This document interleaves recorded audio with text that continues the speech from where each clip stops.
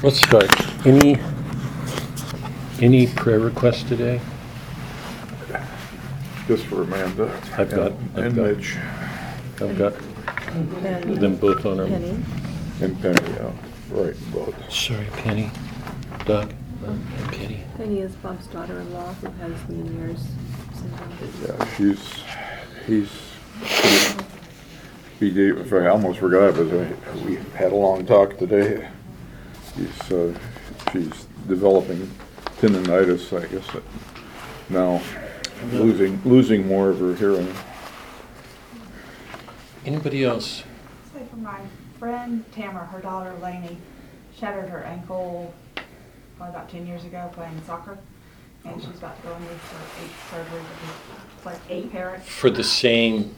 Are you kidding me? No. Yeah. They're going to take her ankle apart and totally reconstruct it. Wow. Yep. 8 surgery on the same injury. Mm-hmm. God. How old is she? She's like 28. Let's say her name again. Lainey.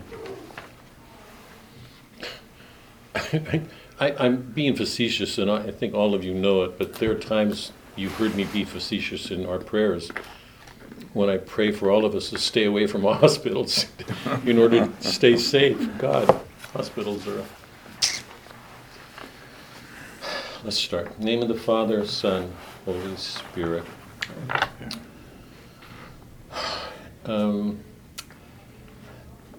Karen, sorry. Julie, can you close that door?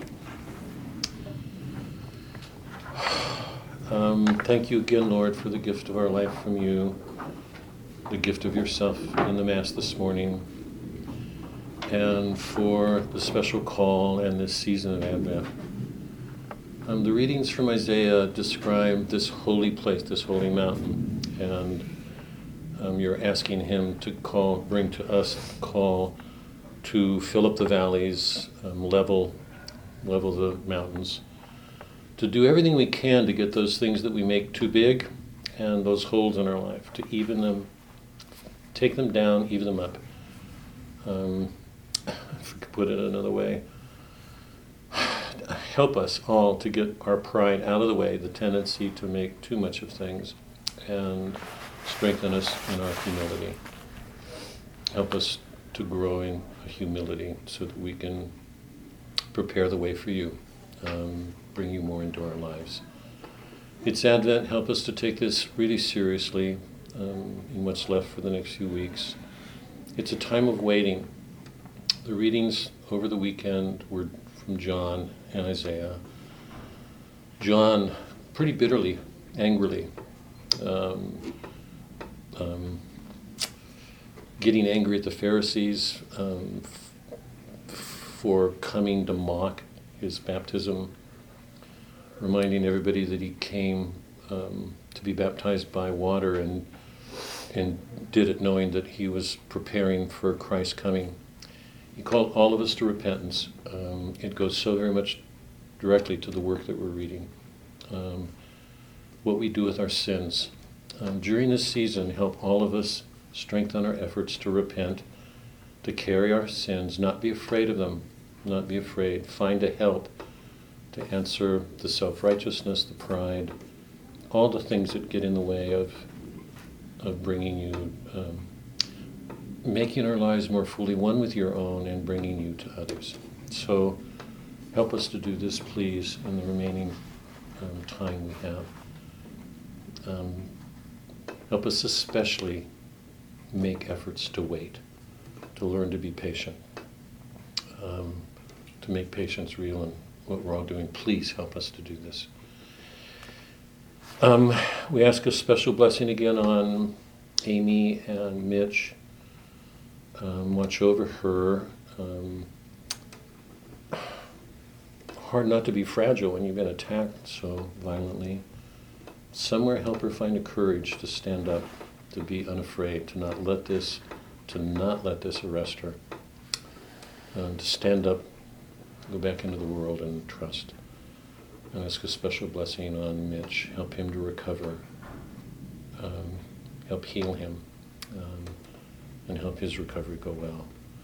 Be with Penny and her struggles. with those who worry about her. Help their hearts to quiet. Her name again? Lainey. God, be with Lainey in this surgery again. She's been here before. God, it's got to be frustrating for her. Help the doctors have sure minds. Doctors are not infallible. Help their minds to get around this difficulty and give them sure hands on what they're doing with it. Help her to get her foot back. And meanwhile, finding this difficulty, what we hope all of us to find when we face them, a greater patience, a greater trust in you. We ask all of these prayers in your name, Christ our Lord. Amen.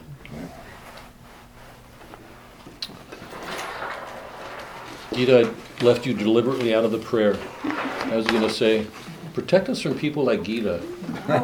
Hey, dude. Just the thought that you would say makes my heart glow. Just so you know that. Just so you know that. If some guy came up to you, I'm glad he'd hear, hey, dude. We're too nice today. I mean, I really believe that. We live in an arrested... I mean, I'm not kidding. You know, with the political correctness stuff, nobody can say anything to offend anybody anymore. Whatever you do is wrong. God, get real. I think it's added to the violence that we have. It's not made it easier. There's nothing you can do anymore. Can you all pull out the Psalms? I thought it would be appropriate to read an Advent psalm. So,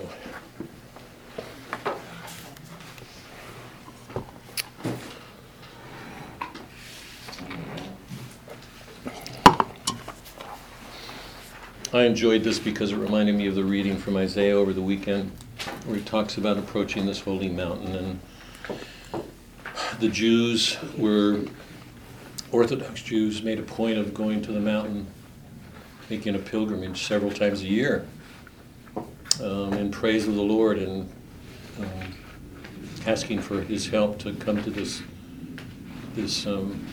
sanctuary, this place of peace and rest. It's the place we all long for, all of us.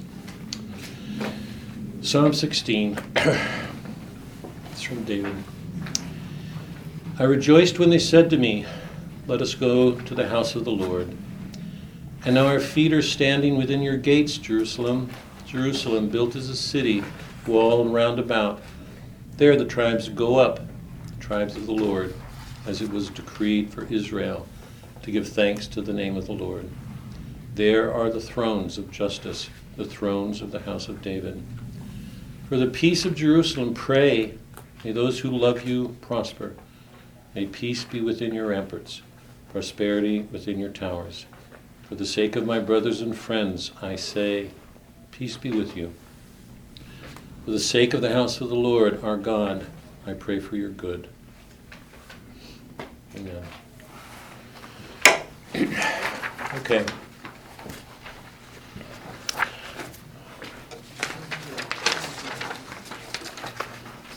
Tracy, if you're listening, just so you know,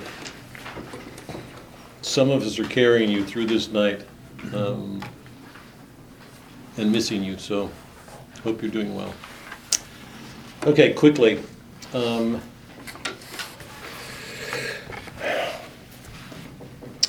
Remember one of the principles, one of the great principles for St. Thomas is we cannot read things and make them what we want. We're supposed to learn to read to see what's there. So whatever it is, when we go through the work, I just think about this guy who came up to me, Saturday.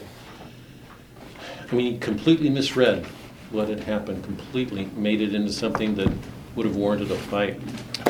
We so often think we see things well and we don't. And Thomas' guiding principle in all of his work was to learn to see what's there, not to not read for our own ideas, to not see what we want so we can justify ourselves, make ourselves right all the time. We have to learn to see. It takes a certain humility. Socrates taught us that thousands of years ago because he said the basic stance in life was to wonder, to ask questions. And wherever he went, he kept meeting people who were convinced that what they saw was true when it wasn't. So our invitation is to stay in the presence of wonder, to live in the presence of mysteries, and to learn to understand what we can and know that there's a lot there that we don't understand. That's a fundamental principle of Thomas. It should be for us. We're reading literature. One of our principal concerns should be, are we learning to see what's there, or are we reading into it because we want to find our own beliefs? Just looking back at the Shakespearean tragedies, we're leaving. I read. I think I'm not sure if I read this, but even if I did, I'll read it again. T.S. Eliot came to a point in his reading of Shakespeare, and you know that at least I believe that T.S. Eliot is the greatest poet of the 20th century. And one of the greatest critical minds of the 20th century, too. He saw things so well and could give them to us with such a precision. He reached a point in his life where he realized that Shakespeare was doing something he hadn't found in other poets. And he said that the latter works of Shakespeare, Winter's Tale, we've read together. We haven't done Pericles. I'm really seriously thinking about doing Pericles in this class. You stop, and you stop. Seriously thinking about doing that, just because it's Dostoevsky's a great work. I mean, we were planning to end on Dostoevsky. I'll ask you, maybe some of you don't want to do it, but Pericles is one of those late romances, and along with Winter's Tale, more than Winter's Tale, it's mystical and sacramental. Sort of just something happens with Pericles that doesn't happen with any other character in literature that I'm aware of. He hears the music of the spheres. It's like he's with Dante and Paul and the Blessed. Anyway, in the later plays, Shakespeare had reached a point of learning to see through the events of this world something else.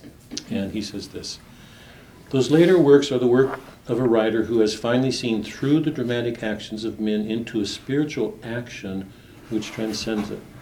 Dramatic action in the ordinary sense is inadequate for making these emotions perceptible. Shakespeare tends, therefore, to simplify his characters, to make them vehicles for conveying something of which they are unaware. In poetic drama, we are lifted to another plane of reality, and a hidden and mysterious pattern of reality appears as from a palimpsest. Palimpsest is a sheet on which other things have been written, and you keep writing more. It's like it consists of multiple levels of reality. And certainly what I took as one of my tasks was to try to help make clear the presence of that transcendent reality in the plays that we've read. In Portia, in Merchant, even in Othello and Desdemona, in Othello, in Helena, particularly in All's Well, and then in Antony and Cleopatra, because I think most people would look at Othello, certainly, and Antony and Cleopatra as tragedies without really understanding the nature of tragedy. These are bad people, they kill themselves, and we're in a black-white world, and that's it. But nothing in the play lends itself to those readings. Othello deeply regrets what he does. Antony has a recognition. Antony and Cleopatra do as well. All of those characters learn to see something about themselves. They're like Oedipus and Oedipus Rex. They learn to see that there are horrible things in them, that they've got these sins, and answer them. They're not the same people at the end. They've grown in self-knowledge. They see things that other people don't see. They feel things that other people don't feel. And Shakespeare helps take us there. So one of the great things that Shakespeare gave us or has given us, now we're leaving him, was this hopefully an increased capacity to wonder, to ask ourselves if we really see what's going on right in front of us. One of the, from our lyric readings together, one of my favorite poems is The Supernatural Love, where that mother looks back at herself as a 4-year-old. And I've loved all of those poems because they make us aware there's something going on we don't see, and yet that's our faith. We've been asked to enter into a world in which the divine is constantly present to us. Do we see it? Do we feel in our hearts what we should? Or are we in our complacency, doing our work, sort of marking time and while we're here? So one of the things that poetry's given us is this great ability on the poets that we've been reading to value the things in front of us and to see that there's something more going on with them. And who in the world sees that? How many people who are given to their jobs, making money, want power, pleasure, status, whatever it is, how many people are even aware that that's going on?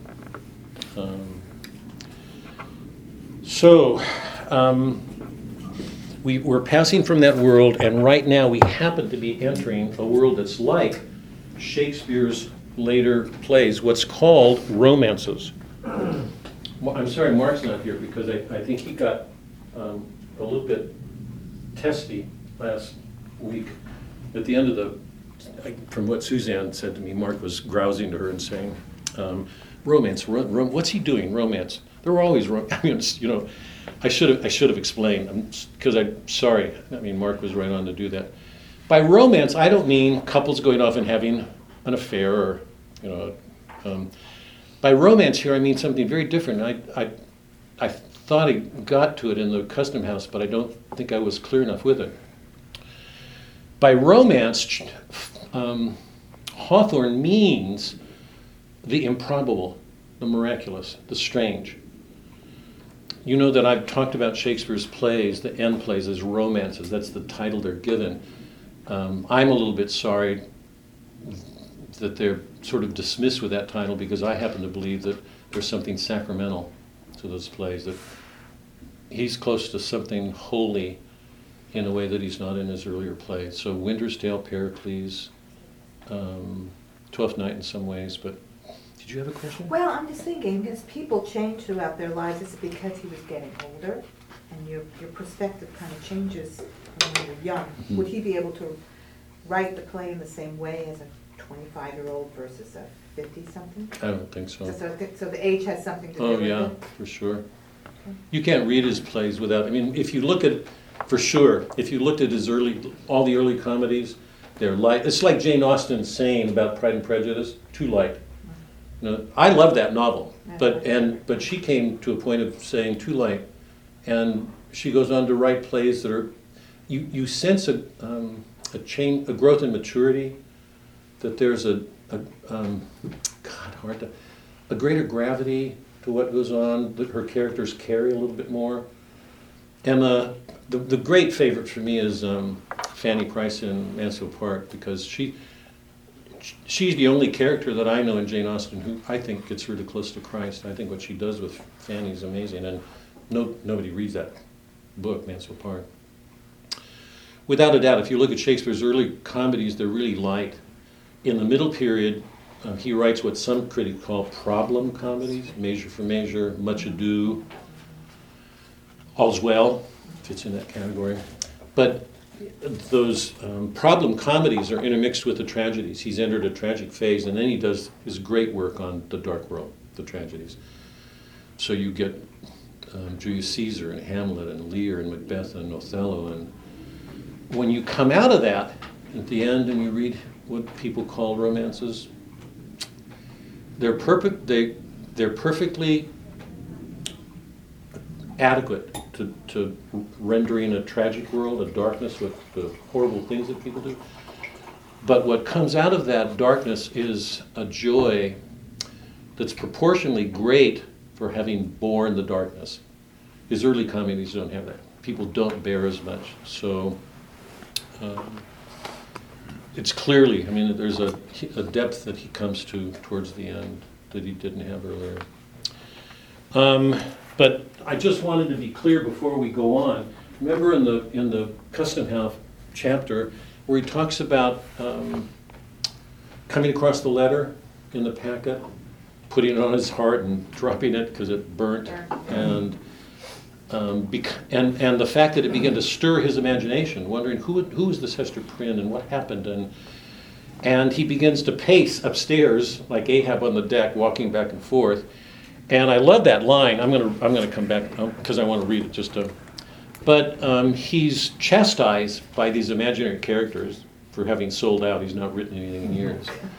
But there's that passage where he says, when he thought about the characters in firelight or moonlight, and the transformation that they work, because once that strange kind of light gets projected on something in our world, it doesn't take the same aspect. All great writers have done this. All great writers. Donne, Shakespeare, Homer. When you look at things in noonday, when you're directly under the sun, everything's so bright that all you can see is what's there. You know that in dawn or twilight, that in those two. So here's noon, direct sunlight. John Donne played with this in his poem.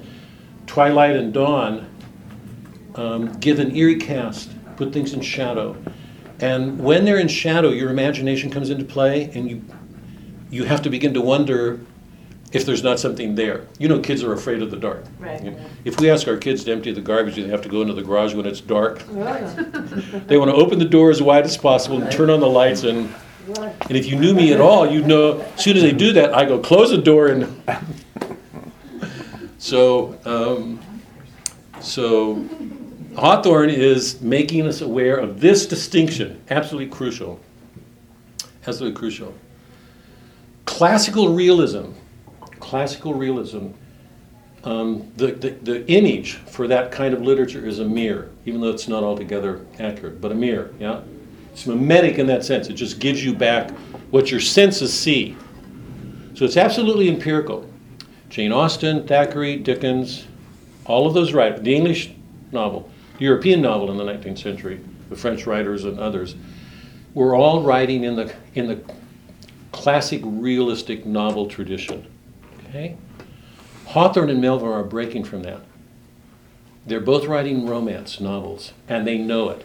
That's why their novels had such a poor reception. All of the critics were debunked Melville's Moby Dick, and they did the same thing with Hawthorne, because both of them are describing these stories where these improbable things happen. But it's their way, I mentioned this last time, it's their way of answering this black-white tendency of the modern world after Copernicus, and the Protestant, black-white, saved, damned. That there are these grays and not these black-whites.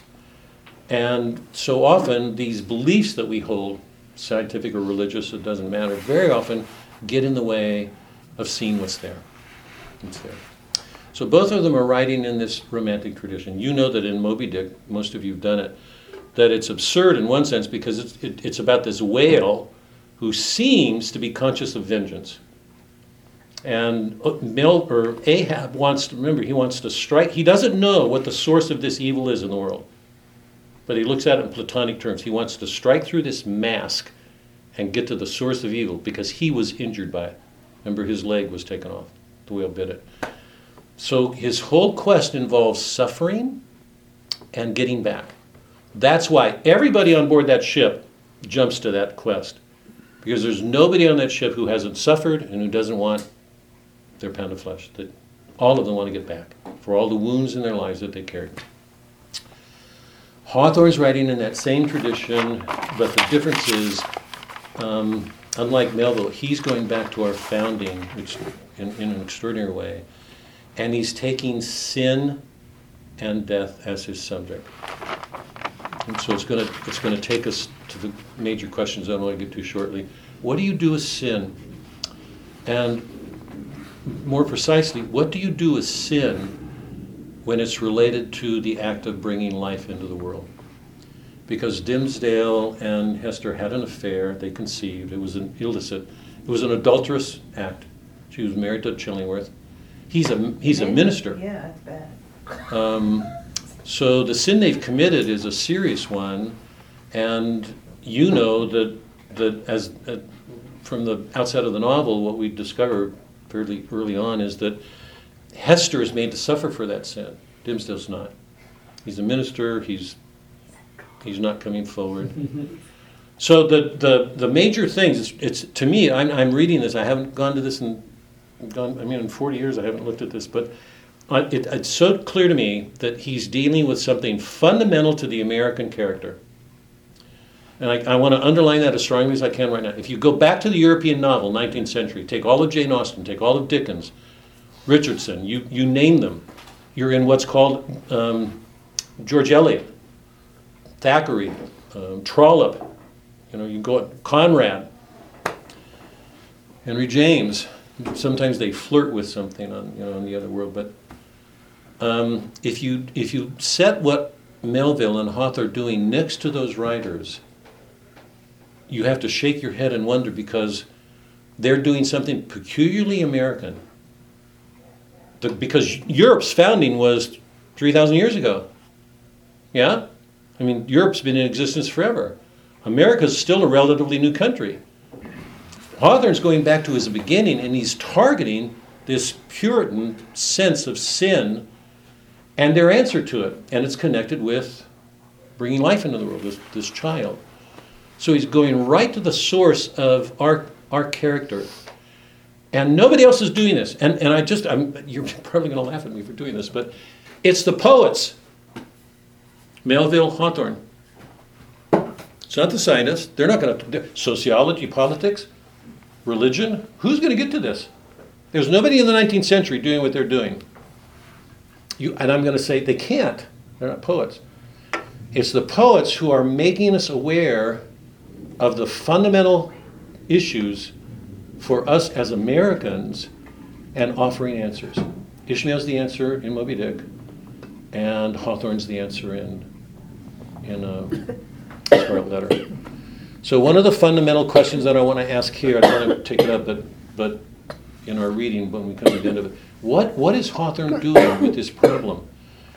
When the book opens, we see how self-righteous these Puritans are, this sense of law and mercy. They make a point of saying that they're merciful because Hester should be subject to death. Mm-hmm. That's her penalty. Being an adulteress. The witch trials are going to take place shortly, and over 100 people are going to be killed. 80%, the majority of them are women. They're going to be executed. They could have executed Hester. Hawthorne knows that because he's after the witch trials, so he carries that in him.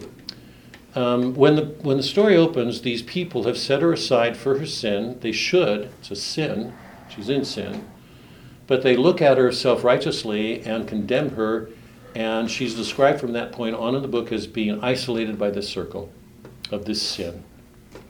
So what's Hawthorne's answer to this? He's going back to the past. He's presenting the past, but like Shakespeare and Homer, what he does changes it at the end. So I don't want to do this now, but when we get to the end, one of the questions I want to ask is, how is he changing this? What's he bringing to this founding generation that they couldn't? What is he helping us to see? Okay? That's looking ahead. Last week I reminded you, I just did a quick review of the Reformation from the time of Henry when he broke off from Rome and the effects of that from the Reformation carrying down. You keep getting a fragmenting of authorities until you get to what we would call today the free churches, where it was the Anglicans, what do you call the bishops? We have bishops. No, I know what you were raised. Episcopalians, Presbyterians, elders, and so the authority keeps getting fragmented until the authority rests within the individual person, which is there always. But you've got these free churches now multiplying everywhere, so that each church has its own authority, and Christendom is fragmented. And remember, the last thing I said on what happened at the beginning is that shortly after the Pilgrims landed and did their founding, they immediately broke into factions. And the two factions were those who held to the covenant of grace, free grace. Anne Hutchinson was one of the believers in that she was dedicated to the life of the Holy Spirit, and she believed that whatever she did was in accord with Scripture. This is so consistent with the Protestant divines, the Reformation, Calvin, Luther, that whatever she was doing was in conformity to the gospel, and she did not have to conform to the laws of the church. They took her to trial and condemned her and exiled her. The other larger majority group was that group of Puritans who held in what was called then the covenant of works.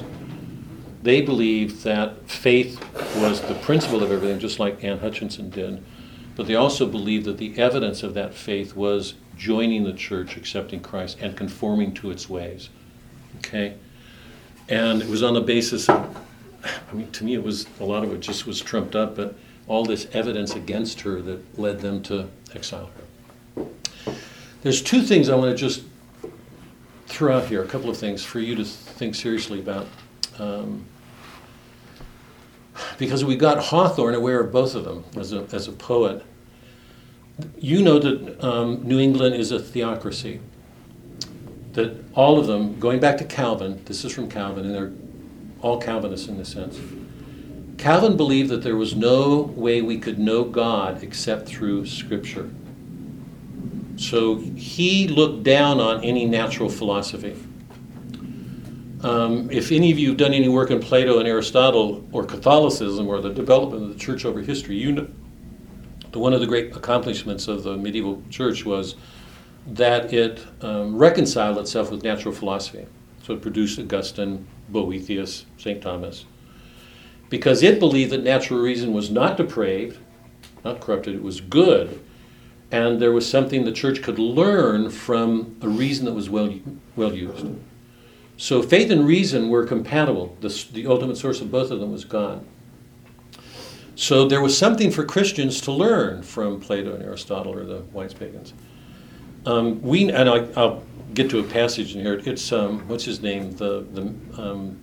Wilson, John Wilson, in the passage when they come to the governor's house to see if they should take Pearl away from her. Remember, Wilson says, he makes this disdainful remark: we never look to natural philosophy. That was a fundamental principle for the Puritans. That the only source of knowledge was the Bible, and the only way we could know God is through Scripture. So natural philosophy, natural reason, was distrusted because it was corrupted. The last people they'd want to turn to are the pagans. So you've got this black-white world. It's theocratic, and here's where I wanted to go with this. Since it's theocratic and the laws that they follow in their minds were God's laws, to break one of those laws was a serious offense. And if you take the conflict that I was describing between Anne Hutchinson and the majority, their principle was sola fidea, faith alone, but the evidence of that faith was conformity to the laws of the church, hence good works. You had to show them. That was evidence of your faith. But just think about this. What would happen if anybody did not conform to those laws? Is that clear? I hope it is, because it's sort of devastating. I hope everybody sees the implication.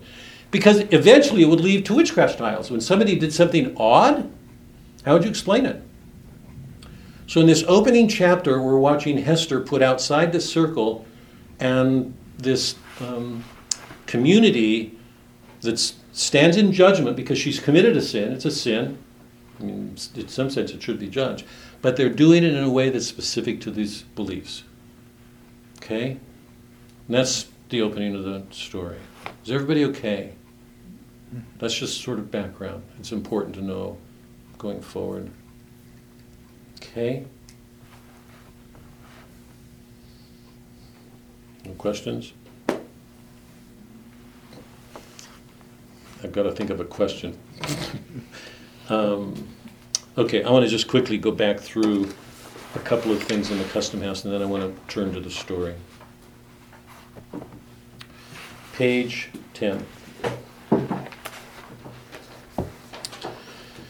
I asked the question last time, why did Hawthorne write this custom house opening when it's so different in spirit and treatment from everything he does in the story Scarlet Letter? Page 10, he says that he has this attachment to time and place. So like Ishmael, like Melville, he identifies with the earth. This is where he was born, this is where he was raised. He speaks of it at the bottom of 9. Here his descendants have been born and died and have mingled their earthly substance with the soil until no small portion of it must necessarily be taken akin to the mortal frame wherewith for a little while I walk the streets. In part, therefore, the attachment which I speak of is the mere sensuous sympathy of dust for dust. And he uses this term sympathetic. It's like a sympathetic magic. There's this sense of oneness with other things. In this case, it's the earth and the place. Down below, I know not whether these ancestors of mine bethought themselves to repent and ask pardon of heaven for their cruelties, because he knows it finally led to the witch trials. I mean, he's speaking specifically about Hester, but he knows what happened. I mean, the violence that took place then. Or whether they are now groaning under the heavy consequences of them in another state of being. At all events, I, the present writer, as their representative, hereby take shame upon myself for their sakes, and pray that any curse incurred by them may now be and henceforth removed. He's doing a little bit of what Helena did. He's taking on all those faults, he's carrying them in himself, hoping that it will count as some kind of repentance, expiation for what they did. Page 28.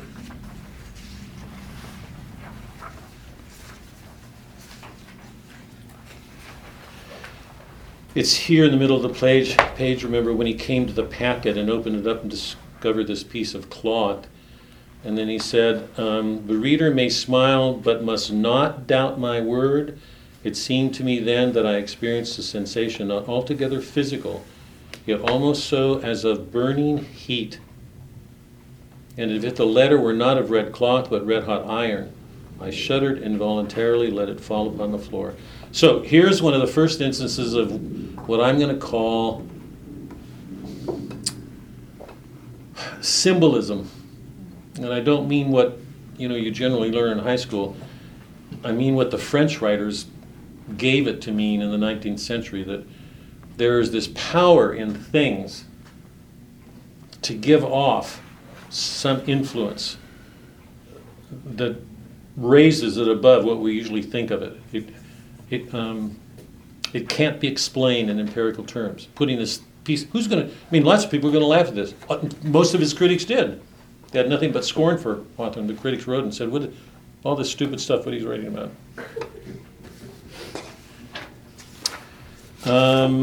Page 30. This is where he's doing what I was asking you all to give some serious thought to.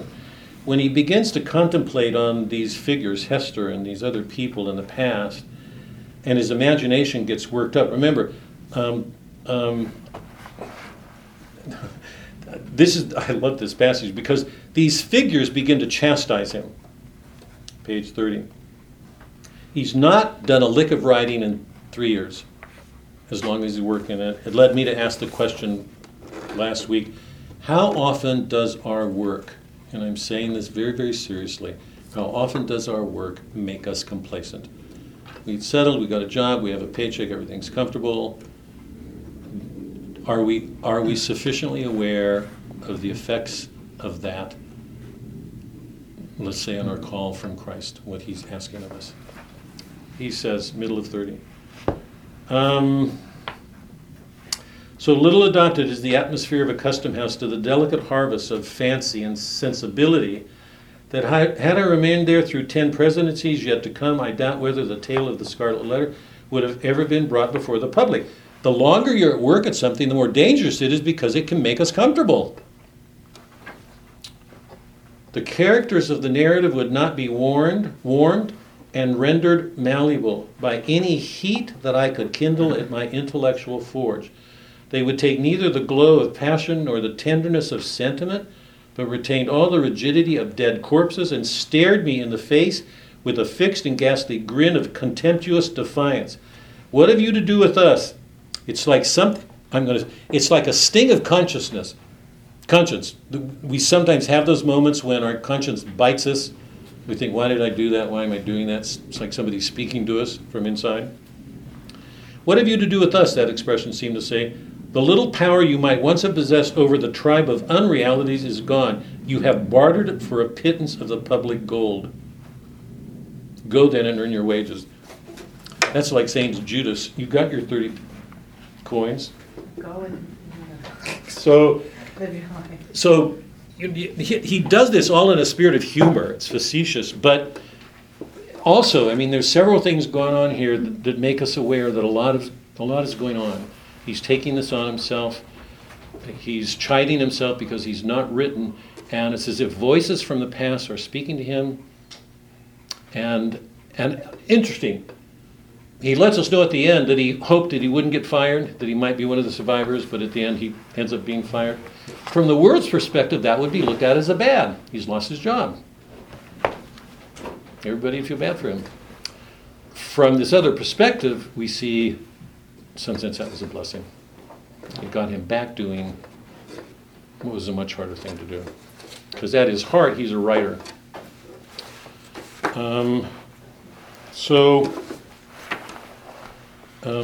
Going over 31, moonlight in a familiar room, falling so white upon the carpet. He goes on, the firelight is the same. They seem to lose their actual substance and become things of intellect. Nothing is too small or too trifling to undergo this change and acquire a dignity. There's something from the spirit of man that gets projected out. You can call it music, when people sit and play music or write, or it can be love from one person to another. But we know that whatever's going on is just beyond what appears to our senses. A man standing next to a woman, or a piece of paper with notes on it, or a story. That something creative is issuing forth. Some creative. It's like we become co-creators with God. That we return to Eden, and with God we begin to create again. So what Hawthorne's doing here is making clear that there are two ways of reading the world, literature. One is a mirror, call it a mirror, or a lamp, a mirror. This is mimetic, or a lamp, or the intellect, what he's calling the intellect, that it can project outward and bring something of itself into its creation. So that would be true of Bach, Mozart, Shakespeare, anybody who's doing some creative work. And oftentimes us, sometimes in small ways. I think Suzanne does that a lot in the garden. If you've been to our house, you know that you cannot walk into our house and not see flowers everywhere. And I'm not sure that you'll see it. But if you looked at the flowers, they're all arranged. And she's that kind of sympathy with nature to work with it. So he's giving us an exegetical principle. He's helping us to understand what it is we're about to enter, so that we know how to approach it. Because if we go into this expecting classical realism, we're going to do nothing but find faults. It's going to be all wrong. The critics are going to say, what is he doing? What's he doing? He's helping us to understand that he's doing something more, just as Melville does. Okay? Let me stop now because I want to get to the book. But any questions about any of this?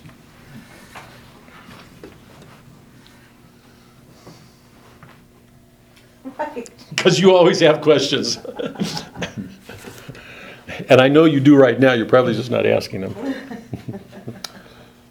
Did you talk about next Monday? What? Next Monday. No. I can actually remind reminded myself and forgot again. Suzanne just reminded me. I forgot. I meant to do this before we said prayers. Next Monday is communal penance night here. Ordinarily, what we've done before is hold class and people get up and go during it. Communal penance usually goes well after the class. Yeah. Sometimes people have waited. I went after class last time, but if that's going to present a difficulty with anybody, I would be glad to cancel. So what I'm suggesting here is that I'd like to do it and have you guys feel free to get up and go in line, and any time come back. I'll go after class because I want to go. I know that they'll be here, but I want to be careful. If it's going to be awkward, I'll cancel class. No fussing. We just cancel and put it off a week. What do people think? Keep class. Keep class. I'd like to. Yeah. Here, just so you know, I'm gonna try to get through the first 8 books today. Next class, next 8 books. Third class, the last. So tonight, next week, and the week after, cover Scarlet will be done. Okay. So are you okay to do that? Feel comfortable going to confession? I don't, because the last time we did that, I mean, I was the last, I was almost doing confession, walking out the door with the priest, but I mean, Bob, come and start early. Just go at the beginning. If you make it to class, you do, and if you don't, that's okay. fine. Don't worry about it. All right, okay. Don't worry. Just go. Yeah, Confession's more important. I'm going to bring my daughter Good. to hear Before first, meeting and it. then she'll Yeah. go with you. Good. Chester goes. He's going to be to midnight anyway. So. Really? Really now. Hey, what are you I know. I was waiting for that. If that's let's plan to do that, okay? And by the way, I hope, I don't want to be tempting you, but my first encouragement is, if you're taking, even if you're not taking confession seriously, go to confession. That would be my encouragement. Everybody go. Come to class, take a break, go, come back. We'll be here. I'm going to go after class is over. But I just think confession is so important for all of us. Okay? Okay, the great themes. The most important theme of Scarlet Letter, I believe, is sin and possible redemption. And I think it's impossible to identify that thing without lining it up with jealousy, revenge. You can't separate them. It's a revenge story. When the story opens, Hester is made to come out to stand on the scaffold for several hours and then put the badge on for her life. She will be, what's the word? ostracized? It's another word, but ostracized. She'll be held outside of the community.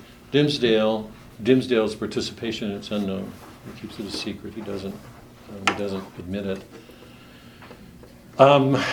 But it's a graver sin in one sense because she's still married. She didn't know that. Her husband had left, but I mean, it was still secret anyway. But he wants revenge bitterly on the man who did it, the more so because the man is not set forward. So the two lines that are in tension with each other are the Hester Dimsdale love plot line, that she has to carry that and gradually learn that he's the father, that they made love together and conceived this child. And lining up with that from the very beginning is Chillingworth, who wants to take vengeance on this man. And when he has that interview in the prison scene with Hester, he threatens her, tells her to not disclose the secret, the identity, his identity as her husband, because if she does, I mean, this is a sort of strange threat, that he's going to get after her. He would have done that anyway. I mean, he said, I'll I'll reveal him and it'll be a disgrace to the community. And so it's on the basis of that threat that she keeps it secret. Later, we'll learn that she regrets that she realizes she should have been truthful. She should not have kept that secret. In fact, Dimmesdale's response when he finally hears from her what she did is to say, this is her, says, I do not forgive you. Oh my God. Now, wait on judgment. Wait. So, but there's that scene where he threatens her. And you know, in terms of the novel, it's so easy to see that. She's frail, she's weak, she just had born a child, she's humiliated, she's going to have to bear this. So however implausible it seems, that to me there's a degree of realism. He's threatening her, she's frightened, she didn't know that he was in the picture, now he is. She's keeping the father's identity secret, and Chillingworth comes in and threatens her. So the two lines, the love-sin plot and the vengeance, are absolutely lined up. And here's where I'm going to probably shock everybody more than I've been saying from the beginning, that if we don't learn to identify with every character in a work of art, then we're reading too selectively. Because we should be learning to see ourselves. And I remember that was on my mind when we were looking at All's Well that Ends Well and Helena. Remember when I was talking about the doubling involving Parolles and Bertram? That Parolles was an image of something in Bertram. And we had to give that some thought, because there's something that go on in a man. I'm taking Bertram as a good-looking, suave, educated, the kind of man that women would have flocked to.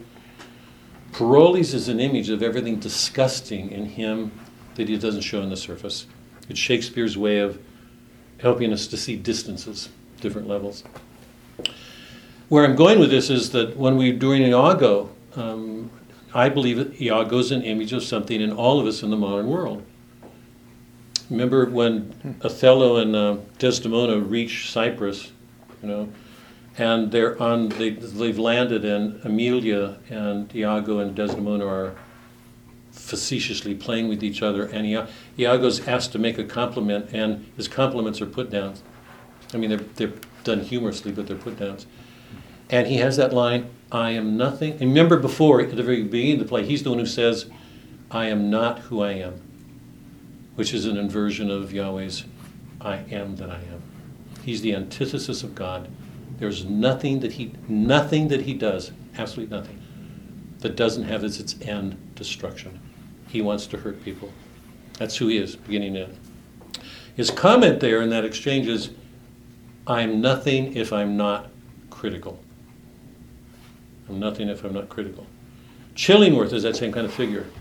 Chillingworth wants to use his critical mind to bore into the hearts of people to find out what's underneath so he can get to them. And in this case, it's to find out who the husband is. They're both very modern. They're instances of human beings whose intellects are larger than their hearts. One of the things that Melville and Hawthorne were most concerned about was in this scientific world that we're living in, it encourages people to live in their heads using their intellects, so they get enlarged heads, but their hearts shrink. They don't know how to love, they don't know how to feel, they know how to argue, they know how to criticize. But to love is another thing. C.S. Lewis in Abolition of Man made the argument that, and this is following Plato, in our intellects, we're angels. We're like angels. In our belly, we're like animals. It's only in our hearts that we're most fully human. This is C.S. Lewis's argument, and I believe it, have always believed it before it. I mean, go back to Aristotle and Plato, and they're saying the same thing. The greatest task for the modern world is learning to develop good sentiments, good hearts. When you listen to the political debates going on today, how often do you hear a good heart behind the way people use reason? Now, remember Dante's line, women who had the intelligence of love. How often when you hear the debate, the arguments that people make, do you hear good hearts in the reasons that they use? The great task of the modern world is to form good sentiments, good hearts, good emotions. And I'm going to say, that one of the best ways to do that is through the arts, through music and poetry. You know that good music is an expression of our emotional life. That's what music is. So, in this opening scene, we see people who are hard-hearted, very self-righteous, and this woman who's set outside by her sin. So, that's the great theme of Scarlet Letter. As Hawthorne presents it, I think he's showing us something fundamental to the American character. Our beginnings are Protestant through and through. These ideas of sin and grace. Another way of looking at these major themes is in terms of inner and outer. Hawthorne, the poet, is taking us into the interior of Hester and Dimmesdale, and even Chillingworth. We get to know them. When you listen to the characters engage with the other character, the town people, if you watch the governor, John Wilson, the pastor, all the townspeople, when you listen to their comments and what's going on, how often do you get any sense that they have any clue what's going on in the inside of another human being, Hester or Dimmesdale? They're standing outside making judgments. You following? So he's making us aware, the way poets have always been, of this, Anthony Cleopatra, of this discrepancy between appearances and reality. Those are Plato's terms. Remember, to come out of the cave, we have to begin to question appearances. We have to genuinely begin to wonder, to not let appearances take us over. That is to stand somewhat in the presence of mystery.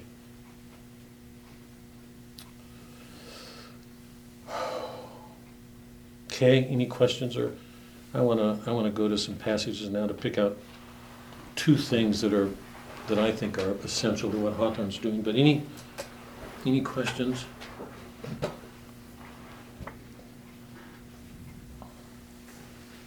It's what the poets have been doing all along, helping us to take seriously what's before us in terms of appearances, and yet help us to go deeper, to see that something more is going on, and it's important for us to try to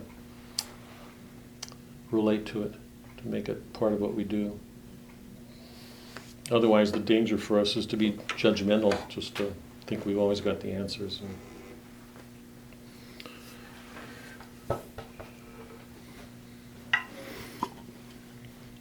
No? Okay. I want to look at two things that'll take us through. Here's briefly a summary. Just the first 8 chapters, because we're going to do 8 this week, 8 next week, and then the last 8. First chapter, she's out of prison. Okay. Second chapter, the marketplace, she comes out to take her stand on the scaffolding for several hours to shame her, and then when that time elapses, she will be required to wear that scarlet letter for as long as she lives there. In the third chapter, called The Recognition, Chillingworth comes to see her and warns her that if she gives away his identity, he's going to do everything in his power to find her husband and discredit him. In 4, 3, she sees him. In 4, the interview takes place between her and Chillingworth. 5 describes Hester at her needle. She does all this needlework. She's very creative. I think that's so interesting. She's a poet. She has this poet. She wants to create. And the interesting thing is, because of her shame, she will not let this Protestant stuff, God, so inhibits her. Her shame is so great that she cannot give in to it. When she does needlework for anybody other than Pearl, she will not let that creative energy have its way to flower. Because she knows, and he makes it clear, that if she does, she'll produce this elaborate, beautiful work that's not stern or severe enough. When she does anything with Pearl, she makes these dresses that in some sense resemble the Scarlet Letter itself. And then in 6, we get a description of Pearl and what she's done. I want to come to that in a second. She's described as almost being demonic, a child of Satan. In 7, we get to the governor's hall. They've asked for a meeting because the governor, Ham and John Wilson and the other elders, are concerned that Pearl should be. They're afraid that Pearl will grow up unsaved if she's left in Hester's care. So they want to take the child away from the mother so that the child can be brought up well. It's a serious concern for them. And so the problems in the community are getting darker. Dimsdale stands up for her in 8 and says that the relationship between a child and a mother is sacred, that to take away the child from the mother would be to go against God. So the chapter closes with Hester having responsibility still for Pearl. Here's the plot, just briefly, this part of this that I've just described. From the beginning in the prison house to the mansion, the what do you call it, the big hall, there are 2 moments of complication. Because remember, most works of art, like a Thomas Question or a Mozart or Bach piece, that it begins with a theme and that it reaches a point where that theme is complicated, another voice is introduced into it, and then possibly other complications. And they go towards a climax. Whatever the buried problems were that there were in the beginning come to the surface, and they're followed by what's called a denouement, of falling off, and then a resolution. Almost all great works have that form. The 2 complications in this first 8 chapters is 1, Chillingworth's visit to the prison. Because we know when he comes in, that infinitely complicates her life. She's under a threat. Chillingworth is going to, we know from what happens, he's going to introduce this sinister element. When he starts working with Dimsdale as his physician, his only end is sinister. He wants to hurt him. So this sin-love plot becomes terribly twisted because there's this evil person who wants to do something bad. So the plot thickens. It gets more complicated. The second complication is when they want to take Pearl away. Except that first complication is also a crisis, because you know that if she loses Pearl,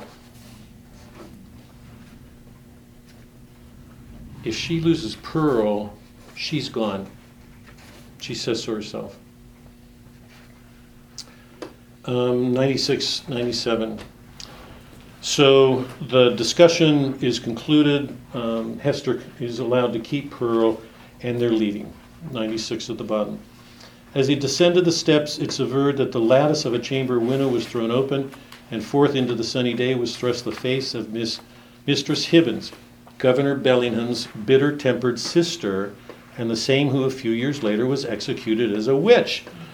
Once again, Hawthorne is locating this in actual historical event. He's doing this again and again to do everything he can to remind us this is not a romance. Everything that happens is rooted in history. It's going to make it hard for critics to just pass this off. Bellingham's bitter-tempered sister, and the same who a few years later was executed as a witch. Hiss, she says, wilt thou go with us tonight? There will be a merry company in the forest, and I well nigh promise the black man that comely Hester Prynne should make one. Remember, the forest is appropriate because the forest was thought of as the setting of the unregenerated. It was nature. It was depraved. So that's where the black mass, where black things typically take place. Where black masses are held and witches' Sabbaths. And so there will be a merry company, and I well nigh promise the black man that comely Hester Prynne should make one. Make my excuse to him, so please you, answered Hester with a triumphant smile. I must tarry at home and keep watch over my little Pearl. Had they taken her from me, I would willingly have gone with thee into the forest and signed my name in the black man's book too, and that with my own blood. So we know that a crisis has just been passed. That if they had taken Pearl, the likelihood is that Esther would have been so overcome with despair, she would have lost her faith. So that's partly an indication of how much her faith is with her, how much everybody questions it. She has it. It's holding her. However defiant or whatever, she still has it. If they had taken Pearl, she would have been lost. What else would she have lived for? She's alone. She's isolated. Okay. So 2 things that I want to take a minute with now.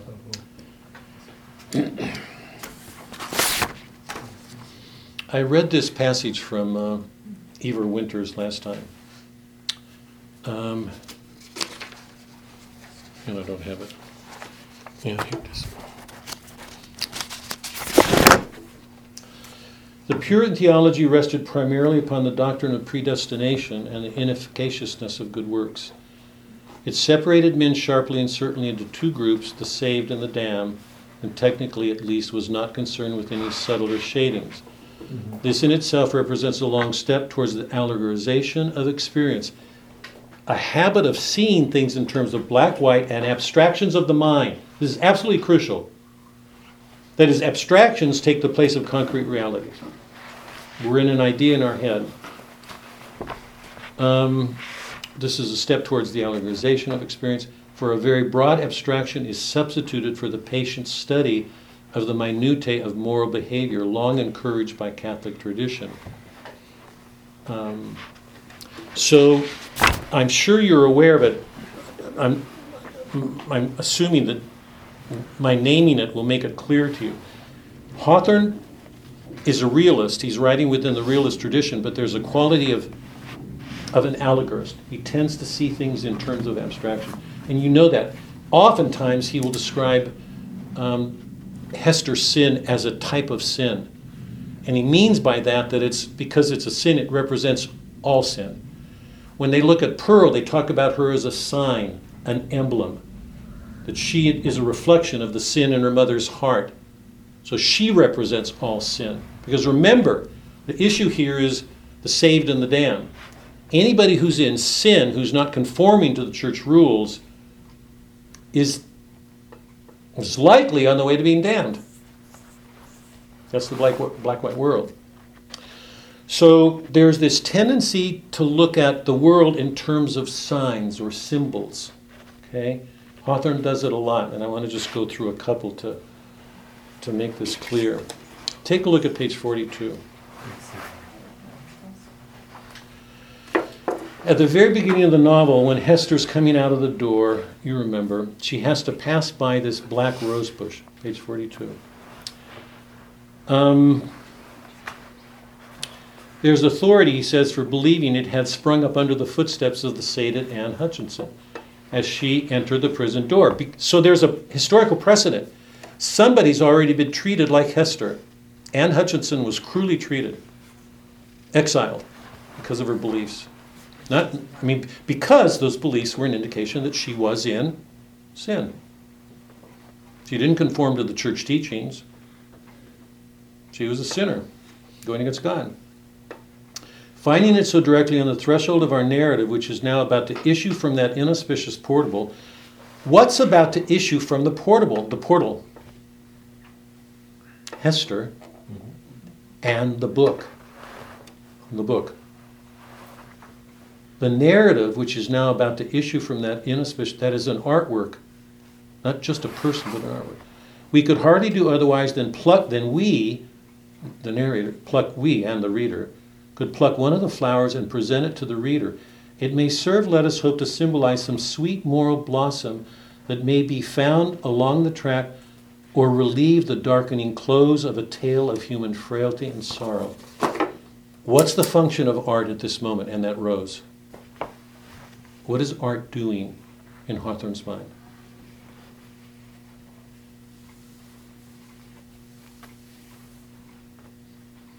Is everybody following my question? Is it Karen? Do you? I'm not following your question. He's saying he's in the custom house, or was. Now he's going back 150 years. He's describing a story that took place. Okay, it's not of his time. But now he's saying that Hester is about to exit from the prison. And he can't do better by her in the story than offer the reader a flower from that portal right next to the prison door. There's a black rose bush. We could do hardly better than pluck one of its flowers and present it to the reader. It may serve, let us hope, to symbolize some sweet moral blossom that may be found along the track or relieve the darkening close of a tale of human frailty and sorrow. What's the function of art here? Art was not present, really. Puritans didn't believe in a lot of, I mean, yeah, that's true. I you didn't know, thought- very stark right.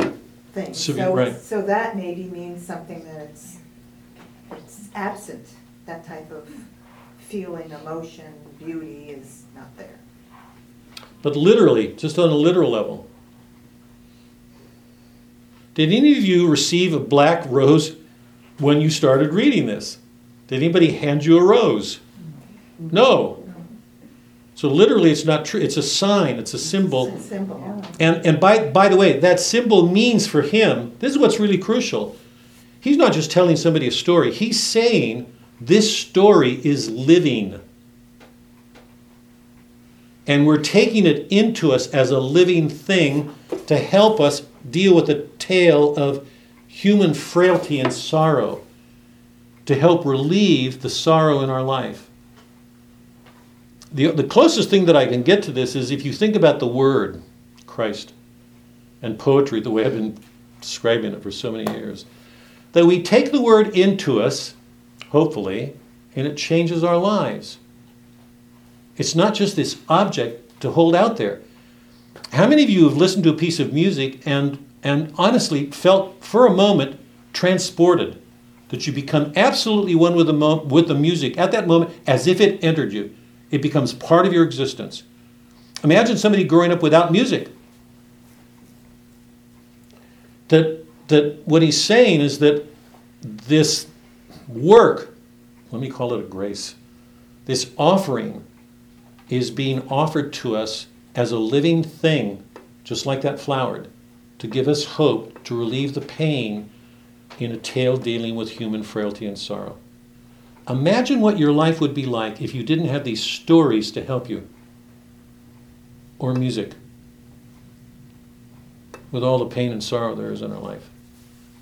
I would hope that what we've been reading together with Shakespeare and Dante, and that it's not just ideas in our heads, that it's changing our hearts, the way we see, the way we feel, what we do. So this is a form of symbolism. It's not it's not a scientific abstraction outside our heads. It's a living thing that participates in our own lives. It's living. It's active.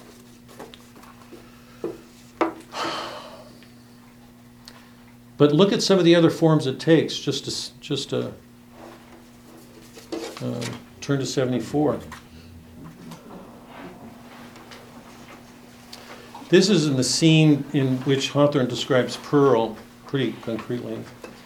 On 74, this is about Hester. Yet these thoughts affected Hester less with hope than apprehension. She knew that her deed had been evil.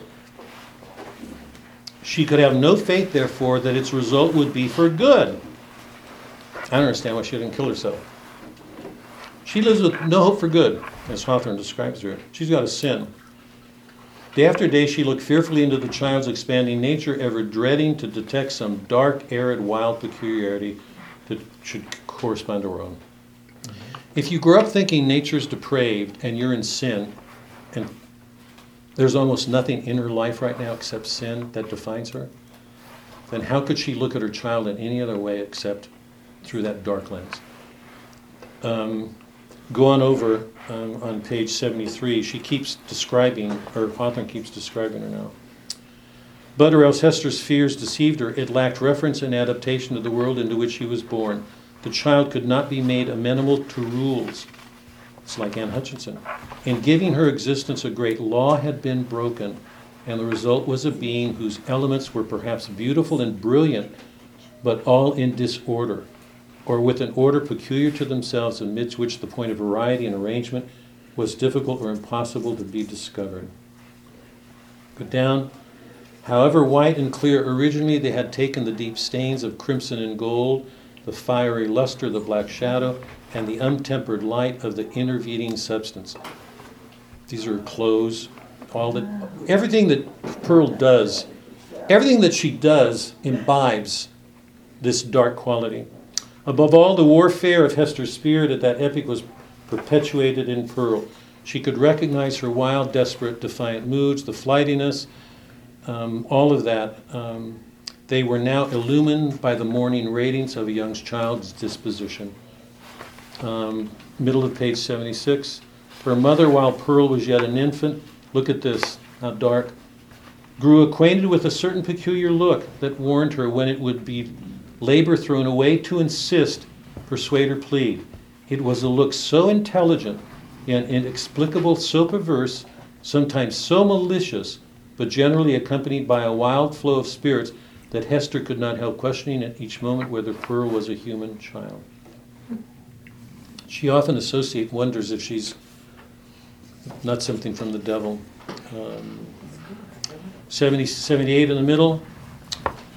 These outbreaks of a fierce temper had a kind of value and even comfort for her mother because there was at least an intelligible earnestness in the mood instead of a fitful caprice that so often thwarted her in the child's manifestations. It appalled her, nevertheless, to discern here again a shadowy reflection of the evil that had existed in herself. All this enmity and passion had Pearl inherited by an inalienable right out of Hester's heart. Mother and daughter stood together in the same circle of seclusion from human society. Go down. The unlikeliest materials, a stick, a bunch of rags, flowers, were the puppets of Pearl's witchcraft without undergoing any outward change. She will be described as an emblem of sin.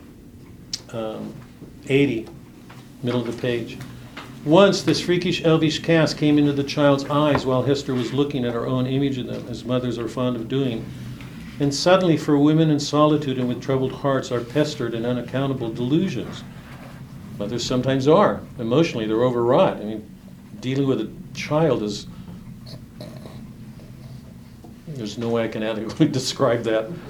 We understand. Yeah, people have children. She fancied that she beheld not her own miniature portrait. So when she looks in her eyes, this is so important. She's not getting a mirror. It's not a mirror image reflecting her. Because very often, Hawthorne say, when a mother looks in the eyes, the child will give a reflection of herself. She fancied that she beheld not her own miniature portrait, but another face in the small black mirror of Pearl's eye. It was a face fiend-like, full of smiling malice, yet bearing the semblance of features that she had known full well, though seldom with a smile and never with malice in them. It was as if an evil spirit possessed the child. She asks where Pearl is from, and Pearl puts it back in her, says, where am I from? And she says on page 81, Hester says, your heavenly Father sent you, and Pearl shakes her head and said, he did not send me. I have no heavenly Father. Go down. She remembered betwixt a smile and a shudder the talk of neighboring townspeople, who, seeking vainly elsewhere for the child's paternity and observing some of her odd attributes, had given out that the poor little Pearl was a demon offspring such as, ever since old Catholic times, had occasionally been seen on earth through the agency of their mother's sin to promote some foul and wicked purpose. Luther, according to the scandal of his monkish enemies, was a brat of that hellish breed. So he's condemning both Luther and Catholicism. Nor was Pearl the only child to whom this inauspicious origin was assigned among the new. So I'm overemphasizing something too much here. I mean, because there are all these passages that show she's a normal child. I mean, she's lively, playful, but she's also been isolated because of what's happened to her mother. Wherever she goes, she's going to be ridiculed. So she's growing up, experiencing the isolation of her mother in herself. She doesn't understand it. Children mock her, they make fun of her, they throw things at her. That's not her mother's doing, it's not breeding, it's the circumstances of this community by virtue of its beliefs. Okay? Here's where I wanted to go for the last. So, in 84, repeatedly in those passages that I just read, Pearl is described as an emblem of the sin. She's a sign of the sin. So she's an allegorical abstraction. You won't find that in Faulkner. You won't find that at Hemingway. Okay? Page 84 at the bottom. The token which Hester Prynne was doomed to wear upon her bosom, it was the scarlet letter in another form. The scarlet letter endowed with life. The mother herself is as if the red ignominy were so deeply scorched into her brain that her conceptions assumed its form, had carefully wrought out similitude, lavishing many hours on morbid ingenuity to create an analogy between the object of her affection and the emblem of her guilt. So, and Pearl was the one as well as the other. So each thing has its own identity, but it's also a sign of another. That's an allegorical abstraction. So what he's doing is using his mind to project a meaning on a sign. Now, I wanted to, because this makes it really clear on page 87, when they come to Bellingham's hall, the mansion, it describes them walking among the halls and rooms of this that's amazing to me that it could have been built this soon, but they're large pictures that go back to England and their history. On page 87, they're describing a suit of mail armor. Okay? About the center of the oaken panels that lined the hall was suspended a suit of mail, not like the pictures and ancestral relic, but the mortal modern date. Go down. Little Pearl, who was as greatly peeled with the gleaming armor as she had been with the glittering frontispiece of the house, spent time looking at the polished mirror of the breastplate. "Mother," cried she, "I see you here. Look, look." Esther looked by way of humoring the child, and she saw that, owing to the peculiar effect of this convex mirror, the scarlet letter was represented in exaggerated and gigantic proportions so as to be greatly the most prominent feature of her appearance. In truth, she seemed absolutely hidden behind it. Describe that symbol. What's going on in that scene? Pearl standing in front of an armor's plate, right? It's a real thing. I mean, but what is Faulkner doing with it to change it? Describe what's going on. Because it's not just a description of a little child standing in front of a male, a breastplate. It's symbolic. By the way he describes it, symbolic of what? What's it doing? The queen, how she's seen and how she sees She's herself. small and that's huge. Yeah. It has become so, I mean, is everybody following? I mean, he's showing how something can take on such a great significance because of our beliefs and what we do with them. That when she looks in that mirror, that plate of armor, that thing eclipses her. She disappears. It's so large. So in one sense, it's an exact symbol. It's an expression of exactly the proportions that mark of retribution has taken on for the community and for Hester and her child. Okay? So Hawthorne is a realist, but he's writing in a romantic vein in the way that he uses symbols that take us past just naturalistic reality. Jane Austen would never write a passage like that, not in her life. Dickens gets close to it. Trollope wouldn't. George Eliot wouldn't. Well, she's never married, never had children. She doesn't have a personal. I see. That's not it. It's It's part of it. But it's not it. It's Austen never deals with transcendent realities. There's only one scene in all of Austen that I can remember, and it's sinister, and it's just passing. She doesn't deal with transcendent things. She's in a secular world, a domestic world, and Dickens, Dostoevsky's in a secular or a domestic world, but you can't read Dostoevsky without being aware we're in the presence of other things. Hawthorne's doing something different. He's making us aware of the distortion between realities and empirical realities and spiritual realities. What people can do to each other, what we can do to each other by our actions. Yeah. His description also was, if you consider a breastplate, it's flat in the front, but it curves convex. Yes.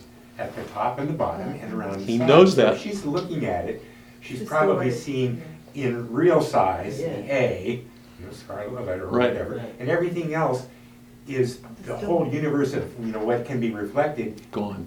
It's tiny. Right. It's tiny. And so to her, that's Right. Well, and also, I mean, that was a wonderful description, Carl. He knows all of that, or he couldn't use it. As an artist, he's confined to what's there. The point that I'm trying to make here is that he uses what's there in a way that's symbolic, that makes us aware there's proportions of other things. So it's not just to be taken literally or passed over. When you get to the end, when Dimmesdale and Hester have their meeting again, when they meet up, Pearl's going to be by a brook and she'll be reflected in. Hawthorne is constantly using moonlight, fire, rivers, mirrors, reflections, as a way of making us aware of these discrepancies, that there's this disorder to the world, and as a writer, he's got to find some way of rendering it. Dickens does it a good bit, these disfigurings of things. Here, one more thing before we go.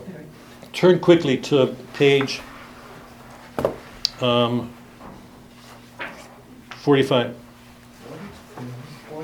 45. This is what we can call alternative possibilities. So we've seen Hawthorne's use of symbolism, romantic, magical kinds of symbolism, to make us aware there's more going on in the world than most people want to. As a matter of fact, here, hold on, can I go? Remember when we did the Custom House? How many of the people in the Custom House would give any credence to Hawthorne's stories? No, absolutely nobody. I mean, there's nothing but gooses to be cooked and food and sleep and. I mean, you can't imagine any of those people picking up a book and being shaken. So Hawthorne, remember, he knows he's in a world that's been changed. We're 200 years from the Puritans. Something's happened. As a writer of novels, he's trying to help us hold on to something strange in the world when everything about the world is removing it. Turn to 45. This is just after, and by the way, this technique is going to come up again and again and again. It's going to have a really important place in the next crisis, because the next major crisis is going to occur here in the next 8 books, when one night Dimmesdale, who's getting worked on by Chillingworth, he's going to be so overtaken with guilt, he's going to leave his room at nighttime and go out to the scaffold under the moonlight, and he's going to stand up at the scaffold as if he's finally acknowledging publicly his sin, except everybody's asleep, it's dark. But interestingly, individuals come by. So it's a frightening moment of exposure.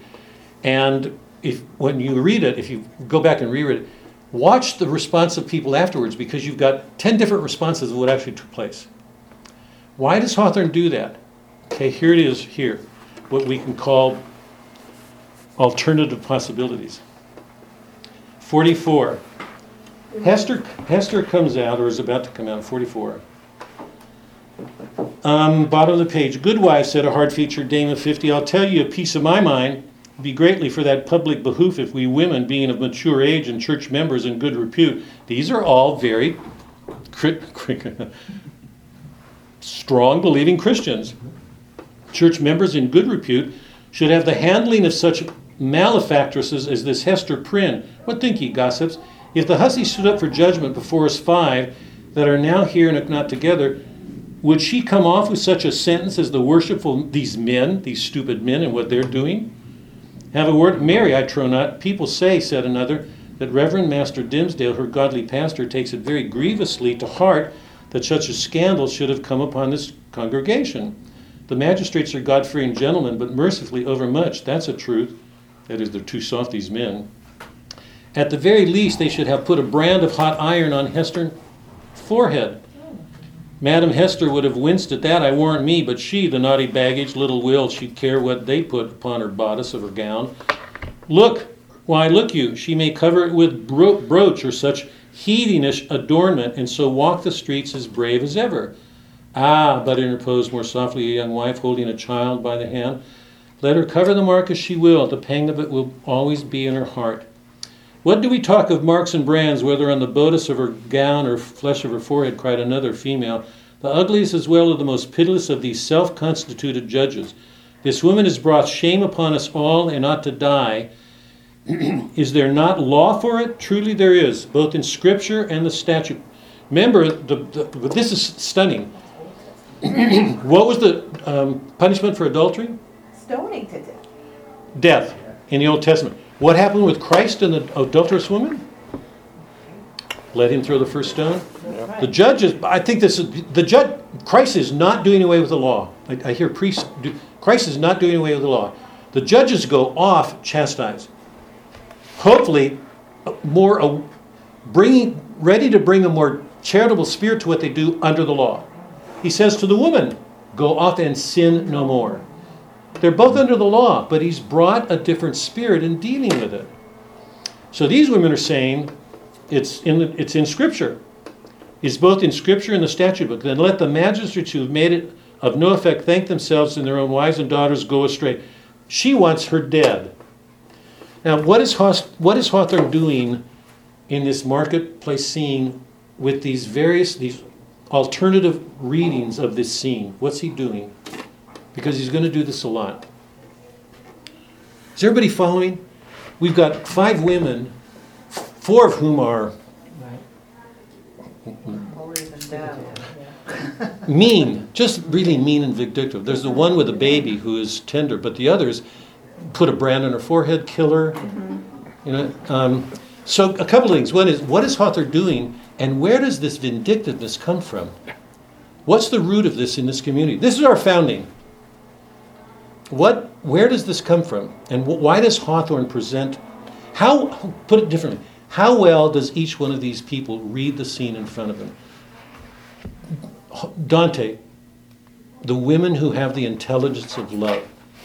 Is charity or love motivating what they see, the way they read what's in front of them? Is everybody clear? And it's interesting, not only do they not see because their hearts are so lacking in love, but look at this. I mean, the irony of this. God, the ironies are building.